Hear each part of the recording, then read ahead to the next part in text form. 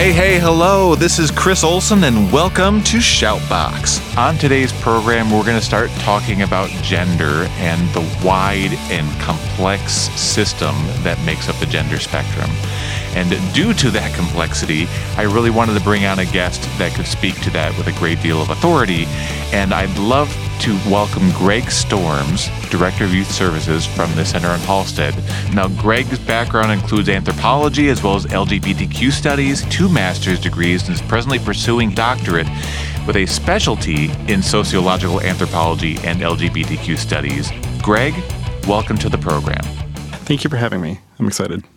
So, in starting off talking about gender, maybe we start at the very top, what the definition of gender is, which, in talking about this before the program, you said it's a complex question. It really is. And a lot of people hear the word gender and they think it's the most simple thing that we can define, right? Man versus woman. And it's not. I usually try to define gender in very abstract ways. Because there are so many ways for an individual to identify in terms of their gender. The ways that I look at it are the ways that we incorporate conceptions of masculinity and femininity into our existence, or the lack thereof, which is important for many people. And those are all socially determined, right? And so they vary depending on who we're talking to, what culture we're in, what time period we're in. The sort of cues that relate to gender really vary considerably. And so for many people, the word gender cues up very clear images in their head. For someone like me who lives in a world where gender is so expansive, it is a very complex image that pops up for me. Today in the United States and many parts of the world, we talk about the LGBTQ communities, right? Lesbian, gay, bisexual, transgender, queer, and questioning. And we bring together the transgender community with the lesbian, gay, and bisexual communities for very important purposes we might talk about in a little bit. But I do want to make sure everyone understands that there is a distinction there. Sexual orientation, as we define it today, is based on attraction. It could be physical attraction, it could be romantic or emotional attraction, but it's based on how we feel about another person. But with gender, we're thinking about how people identify in terms of themselves, relating to their expressions or internal identifications of masculinity, femininity, or, again, the rejection of either. Today, we talk about sexual orientation using gender as a defining factor. So if I say that I am bisexual, that means that I am someone who is attracted to either romantically or physically to someone of the same gender or of different genders. So the gender of the person that I'm attracted to matters. When we're talking about gender, that attraction doesn't play a role, right? Because we're talking about how we see ourselves, how we feel about ourselves, not in relation to someone else per se, but in terms of what we think about us. You know, one of the things I associate with gender is the elements I embrace as far as my presentation, sort of the coded traits that I feel comfortable in how I interact with others and interact with the world, how I want to be seen, as well as how I feel I should be seen. Absolutely, but it goes beyond that too. Okay. So you bring up the role of presentation, and that's important when we're talking about gender because we have different codes that are socially designated and either socially approved or not approved in terms of how society expects a person to comport themselves based on either what sex they were assigned at birth or how they are perceived physically in terms of their body. Right. That we could be talking about clothing, we could be talking about use of makeup, we could be talking about style of walk. Those all matter in terms of how people perceive us and the sort of interactions we have with those people, right? And they could be positive or they could be negative interactions. And very often they can be negative if you are not matching the presentation that is expected of you based on social norms. It goes beyond that too, because gender is not just about presentation, it's about identification internally too, so mentally, emotionally, spiritually. So a person can very easily identify in very feminine terms but have been assigned male at birth and still wear clothing that in society we typically associate with men. And there's a lot of reasons for that. It could be that the person identifies in very fluid ways in terms of their gender. I'm a perfect example of this. I identify as gender fluid. You'll usually see me in clothes that were designed and intended for men for a few reasons. One, I feel comfortable in them. It's part of my identity. But also, I'm a 6'4" person, and it's really hard to find clothing in my size that was intended for women. It's possible, but it's not easy. Right. And it tends to be expensive. Another major concern for many people in terms of their gender presentation is safety. Right. So if you are someone who identifies as transgender or non-binary, and you are wearing clothes or presenting in ways that go against social norms, that can create a space where your safety is in threat. Right. Violence against transgender people, especially trans women of color, is so high. These are safety concerns that trans people or non-binary people really have to take into account when they're out in the world. That's really sad. It's really unfortunate. One of the reasons why I do this podcast is how important it is to me that people are living their truth and finding out who they really are and living that to the fullest. But that's a lot easier said than done. It is.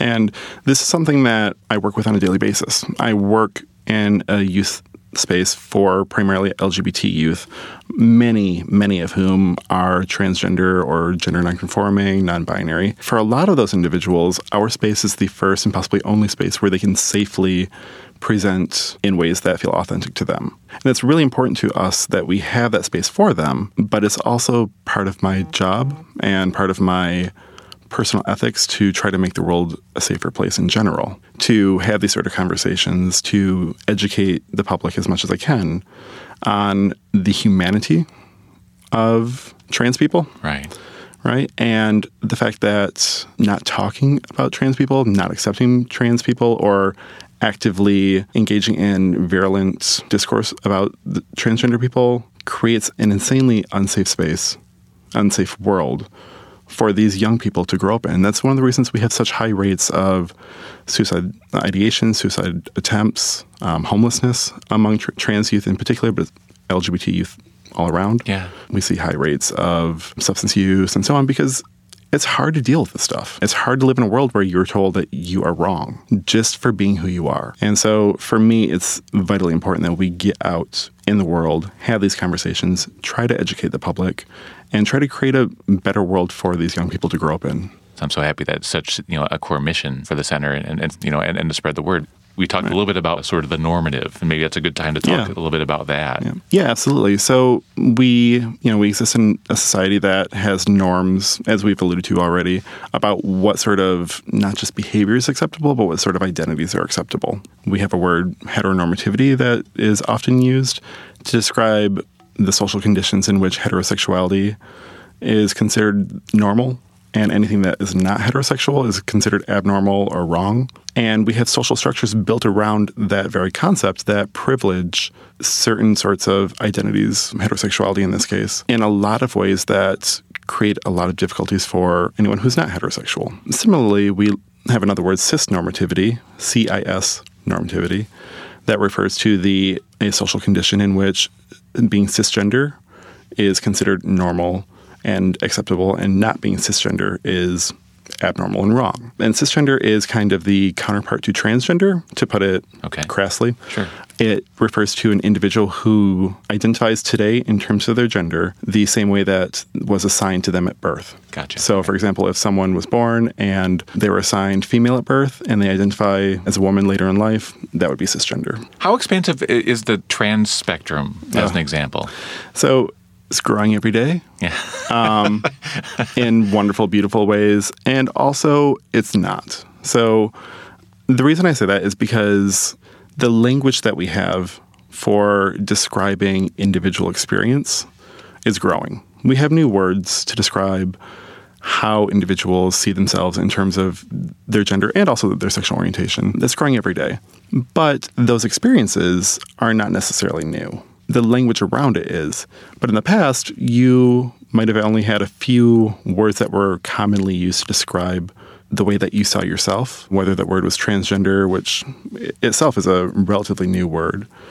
In the past, words that were more commonly used were transsexual or transvestite, which we typically don't use anymore because they have a sort of negative connotation associated with them. But today, we have so many different ways to identify, whether it's agender for somebody who doesn't particularly identify with masculinity or femininity in any way. You could have someone who identifies as bigender, who identifies both as male and female simultaneously, possibly in different rates or different equivalencies at different times, or possibly not. We have the word queer, which is often used in a gendered sense to describe someone who really is trying to break down the categories of gender that exist, but still work within that sort of concept of gender existing. Okay. Right?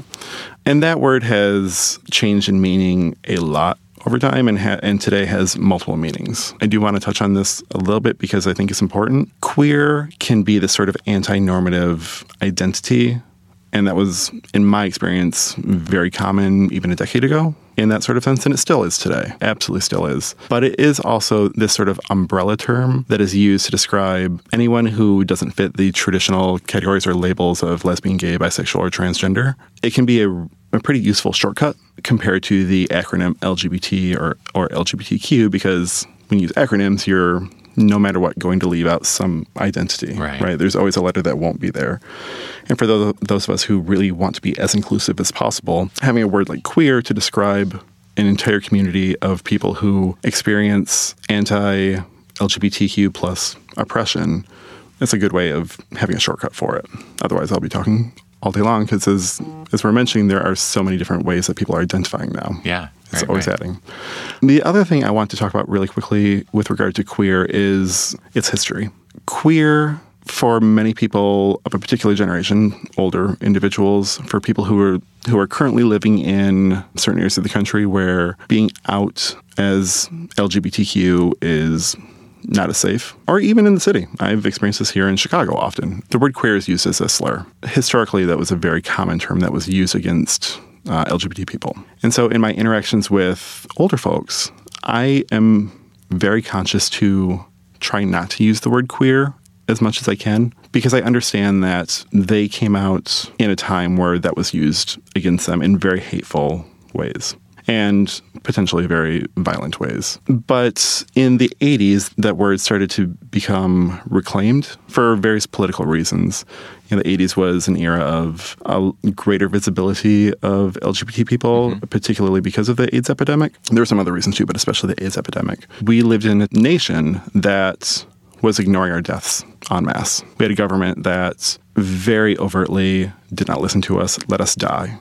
Particularly gay and bi men, but we had some amazing queer women allies in the fight with us, some amazing straight people too. But especially gay and bi men were losing their friends, brothers, family daily, right? And that sort of trauma really helped promote the rise of an active, vibrant movement against homophobia and against the ignorance around sexual health and HIV. And because of that history, a sort of more radical approach to politics started to rise up. And, this is coming out of the 70s too, right? And the reclamation of the word queer became a really powerful symbol of our community to say, we're not letting you have this power over us anymore, right? We're taking back this word. We're going to use it to self-identify. And in doing so, we're taking some of that hate that you have and transforming it into power. And so that sort of history with the word queer, I think, is really important thinking forward in time, because in the 90s, that word gets claimed by academia to start thinking about worldview or theoretical perspective that we call queer theory now, that helped us start to, at least academically, break down the understanding between gender, sexuality, and what I always in air quotes say as biological sex or sex assigned at birth. I put those air quotes there because even biological sex is not purely biological. It's determined by social factors that we commonly, communally determine as acceptable factors in determining someone's identity. Note, this is another episode coming up, maybe. Yeah. That's a long conversation. It's one of my favorite things to talk about with people. I do a lot of trainings on this, and I spend a lot of time on biological sex or sex assigned at birth because as an anthropologist with a strong biology training, it's fun to talk about. But this sort of theoretical perspective really started to take rise in the 90s. Right. And in the 2000s, throughout the 90s and into the 2000s, it became, in many ways, second nature for a lot of people of a younger generation. Like, they were learning these lessons that biological sex, sexual orientation, and gender are not the same thing, and that they are very complex. And there's a lot of ways that these all exist in diverse ways throughout the world. And so that sort of language, that more expansive language around these topics, created a space where words like queer became possible to describe individual experience in new ways. And it also opened up a space where people were thinking about gender and sexual orientation in more fluid ways. It wasn't just the binaries of gay or straight or even man or woman. We started to understand that because of this complexity, there are more ways that individuals can identify. Jumping forward to today, one of the things I see so often, especially with teenagers, is the many, many, many different ways that they identify both in terms of sexual orientation and gender. And those ways are so very often fluid that it's not fixed to a singular identity, but rather that the social boundaries that existed to define an individual's experience that still exist today, but definitely existed in the past, those are breaking down. And so there's new language and new ways to conceptualize our individual selves.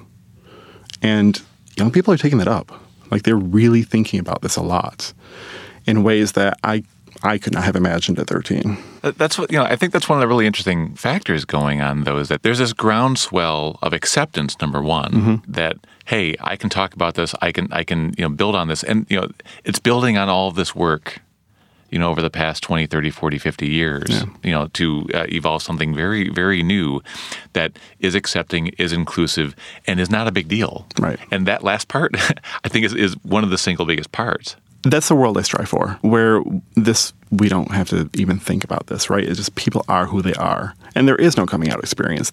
That's a world that I dream of. It's where nobody has to have a coming out experience because everybody is who they are.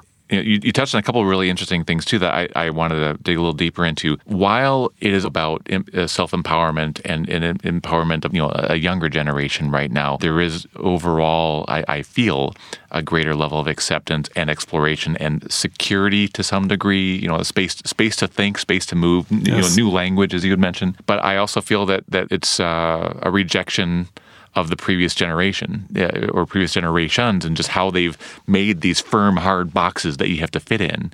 How did that even happen in the first place? I mean, the idea of this a broader gender has been around for thousands and thousands of years. Right. How do we get to this point where we were so rigid as a society?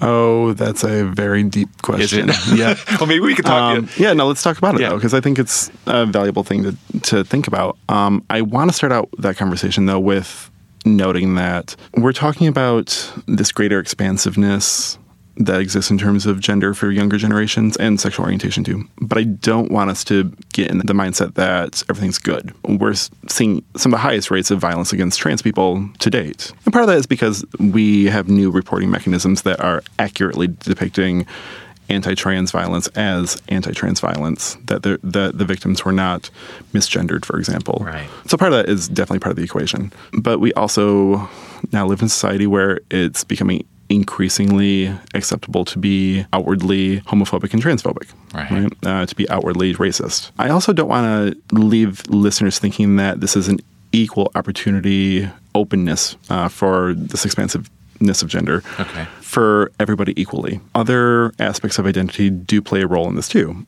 Different racial and ethnic backgrounds will have different cultural expectations and permissiveness of these sort of conversations and understandings of gender and sexual orientation. I would say even more importantly, socioeconomic status and class play a huge role in this as well, and religion as well. Yeah. And this is not to say that particular communities are more homophobic or transphobic than others. It's just to say that there is... here in Chicago, the city itself can be very open to understanding difference. There's a lot of problems in Chicago as well that I won't spend time here talking about, but I could go on forever. But even comparing Chicago to the suburbs, we see vast differences between the experiences of trans kids, for example. Chicago public schools is really growing in terms of their competence with working with LGBT students that I'm not seeing in every suburb. And even within CPS here, that varies as well. Even just a few miles difference can make a huge impact on how gender is understood and accepted. That being said, going back to your original question, I am not one to often say that technology is a key factor in social change in the way that society changes, but it is. And the fact that we have had the internet for as long as we've had and that social media does exist in ways that reshape our ability to communicate with one another and to learn from one another, that has made an important distinction in terms of how people can express themselves with regard to how they identify themselves, right? The sort of public persona that they can create for themselves. In the past, you may have had some individuals who identify in non-normative ways, but they didn't have a social space to express that or to even really conceptualize it because they weren't meeting other people like them and being able to build off that intellectually, right? They were not able to see someone who is going through similar life experiences and were able to say, oh, well, maybe this is something I should look at more about myself. Maybe this is actually who I am, and I just didn't have the words or language for it. You know, I grew up in a time when the internet was up and going, right? Yeah. And the internet was the way that I met other LGBT people first. I'm going to age myself here, but in AOL chat rooms and the like. When we're talking about the importance of the internet as this medium for meeting other people who are like you, you're no longer alone. You're no longer alone. And the distinction between, when I came out with AOL chat rooms and the rise of Facebook and other social media sites created this different experience for younger folks too, where not only were you going to this chat room where you weren't sure who was on the other side, but you have these sort of more reliable profiles about a person's lived experience that's more documented in social media sites like Facebook. And so that even gives a more human element, the person on the other side of the computer, right? That they are a person. In the chat room, like it could be anybody on the other side. I don't know what they're going through, but we're able to have this conversation and I'm able to hear my fears and my wishes reflected in somebody else. And today, even online, you can do that, but you actually know that person. You know that is a real person, and you can see that they have a life behind them that is documented online because that's what we're all doing. We're documenting everything online. When that first contact is made, I would imagine that's fairly electric. Oh, it is. And it would have absolutely terrified my mother had she known. Yeah. It was every mother's worst fear at that time, getting into a chat room and talking with someone you don't know and talking about things that were related to sex, right? And in some ways, the anonymity is what that's exactly what allowed it. It was a safe space for me because I could never meet this person. They were, living across the country or possibly across the world, right? But there was this knowledge that there was someone out there like me. That's something that didn't necessarily exist prior. So again, I'm not one to really put a lot of emphasis anymore on the role of the internet, but I do think in this case, it was a major game changer because you had this more expansive connection to people who didn't have as much visibility prior and still don't. We still suffer from these same sort of concerns. We're seeing greater visibility of trans individuals in media, of LGBT people as well, and positive representations too. That does matter because there were representations prior. It's just they were usually killers or they died in the end. But now we see people living happy lives who are also happen to be lesbian, gay, bisexual, transgender. And those positive images really, really matter. Having that image as well as those real life connections really make it possible for people to understand themselves better in new ways and to grow as individuals from there. Not being an anthropologist nor pursuing my doctorate in that, this is purely just conjecture, but it does feel so much power has everything to do with putting people in the boxes. But I think that there was a lot of power lost. Oh, right, absolutely. And everything's about power. Everything is political. That being said, power is differentially distributed within societies in different ways. And so one great example that I often think about is in, very pre-Stonewall, pre-20th century United States and England as well, there was a greater social acceptance of sexual fluidity based on class. So if you were part of the working class or working poor, there was a larger breadth of acceptance for different sorts of sexual behavior. Identity might not have been tied to that in the same way, and certain sort of practices would have been viewed differently. But for example, if you were two men having sex together and one was viewed as either more masculine or sexually dominant in that case, they often would get a pass. Also within higher class circumstances or the aristocracy, sexual fluidity was more accepted as well. It wasn't necessarily talked about, but it was allowed in a way that wasn't permitted in a more middle-class venue. And that's something we still see today in a lot of ways as well. And it's because there's certain values and norms that we attach to particular social classes that help define those classes and those identities. And there's a certain flexibility in other populations that is built into the system as well. That's something that I often like to think about is these norms that we have in society. We think about them as being equally distributed across the board. But again, as we mentioned before, they're not, right? There is this sort of complexity that is built into the system as well that allows for a flexibility and fluidity to exist, depending on context. In today's society, you've got someone who wanting to make a safer space, wanting to make their workplace safer, who may not be as knowledgeable in this. What are some guides or suggestions that LGBTQ people are facing things every day? How can someone make that a more inclusive and warm space? There are a lot of recommendations I can give here. I'll try to keep it as short and sweet as possible. Yeah. The first thing is as we've been talking about, we live in a computer age where you can find lots of people as well as a lot of information very easily. Do some research. It's always nice to be able to talk to someone who identifies as any part of a marginalized community to learn from them, but it's also not the marginalized person's responsibility to educate, especially since we have such easy access to information nowadays. So just do a little bit of research, get to know some of the major concerns that LGBT people face. Again, higher rates of violence, continued violence. It's not something in the past. Higher rates of substance use and self-harm because we're living in a society that says that we're wrong and that we are abnormal and unnatural, that we have shootings at LGBT bars, killing mass amounts of people. Right. And these are the sort of things that are always on our minds. Right. So for someone who wants to be an ally, learn these sort of things and keep them in mind, because when you hear an LGBT person get up on their soapbox and rant, there's a reason for that, right? We are afraid for our safety and for our lives and that of our youth. Understand that there is discrimination and oppression built into our legal system. In many areas of the country, I can be fired for being bisexual. It's very easy and very legal in many areas to refuse housing to someone because they're transgender. These are things that straight cisgender people don't often have to think about. Right. That is part of our daily experience. So the learning is the first one. The second one that I always recommend, and it's a very concrete example that can be difficult for people to start enacting, but it becomes second nature afterwards, is when we introduce ourselves, especially in large groups, introduce ourselves with our pronouns. So one thing that I often do is when I'm meeting a group and I'm doing a training on LGBT 101 stuff, for example, I'll say, "Hi, my name is Greg. I use they, them pronouns, and I'm the Director of Youth Services at Center in Hallstead." And I fit it in there in a way that people hear it, they know that it's said, but it's also just part of the flow, right? I'm not focusing on it so much because it will stand out in ways that might put some people off. And that's something that I, as an individual, as an educator, don't want to do, right? I want to lift people up as much as I can. And we make that a standard practice. I'll introduce myself with my pronouns, and we'll go around, and every person introduce themselves with their pronouns as well.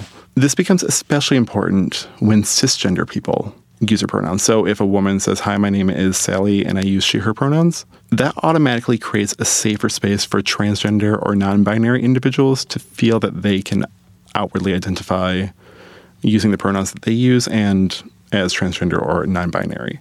When you are trans or non-binary or gender non-conforming, it can be very scary to disclose that information when it could be important for a lot of reasons, right? Yeah. And so when you know that you have an ally in the room that is willing to share their identity and their pronouns, that means that I feel more comfortable doing so too.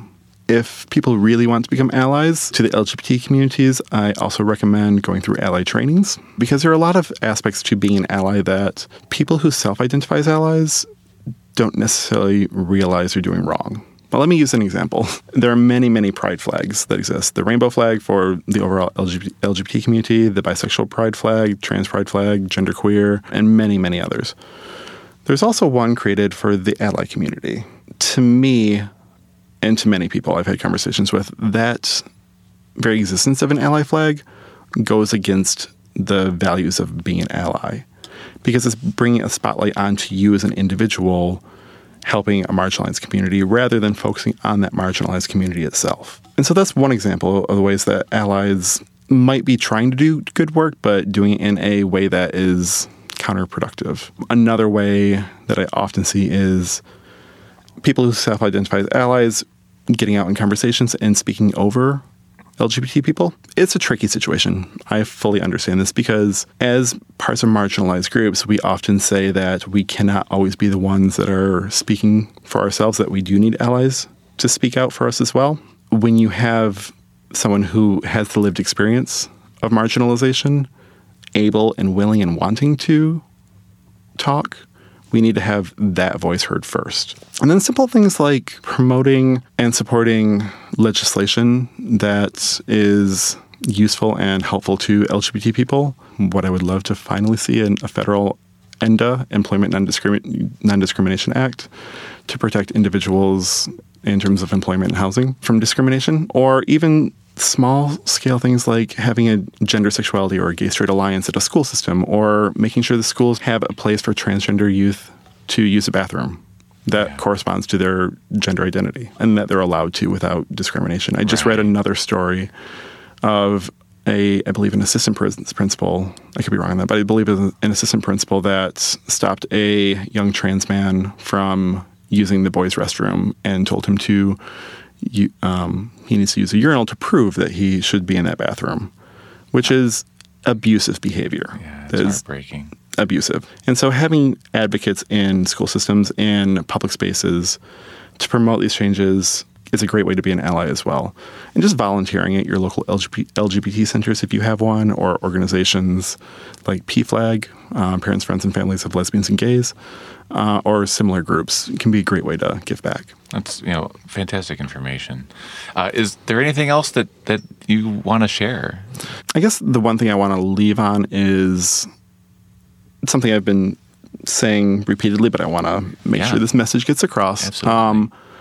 I'm very thankful for the time that we live in. There is a sort of greater acceptance space for people to just exist in the world.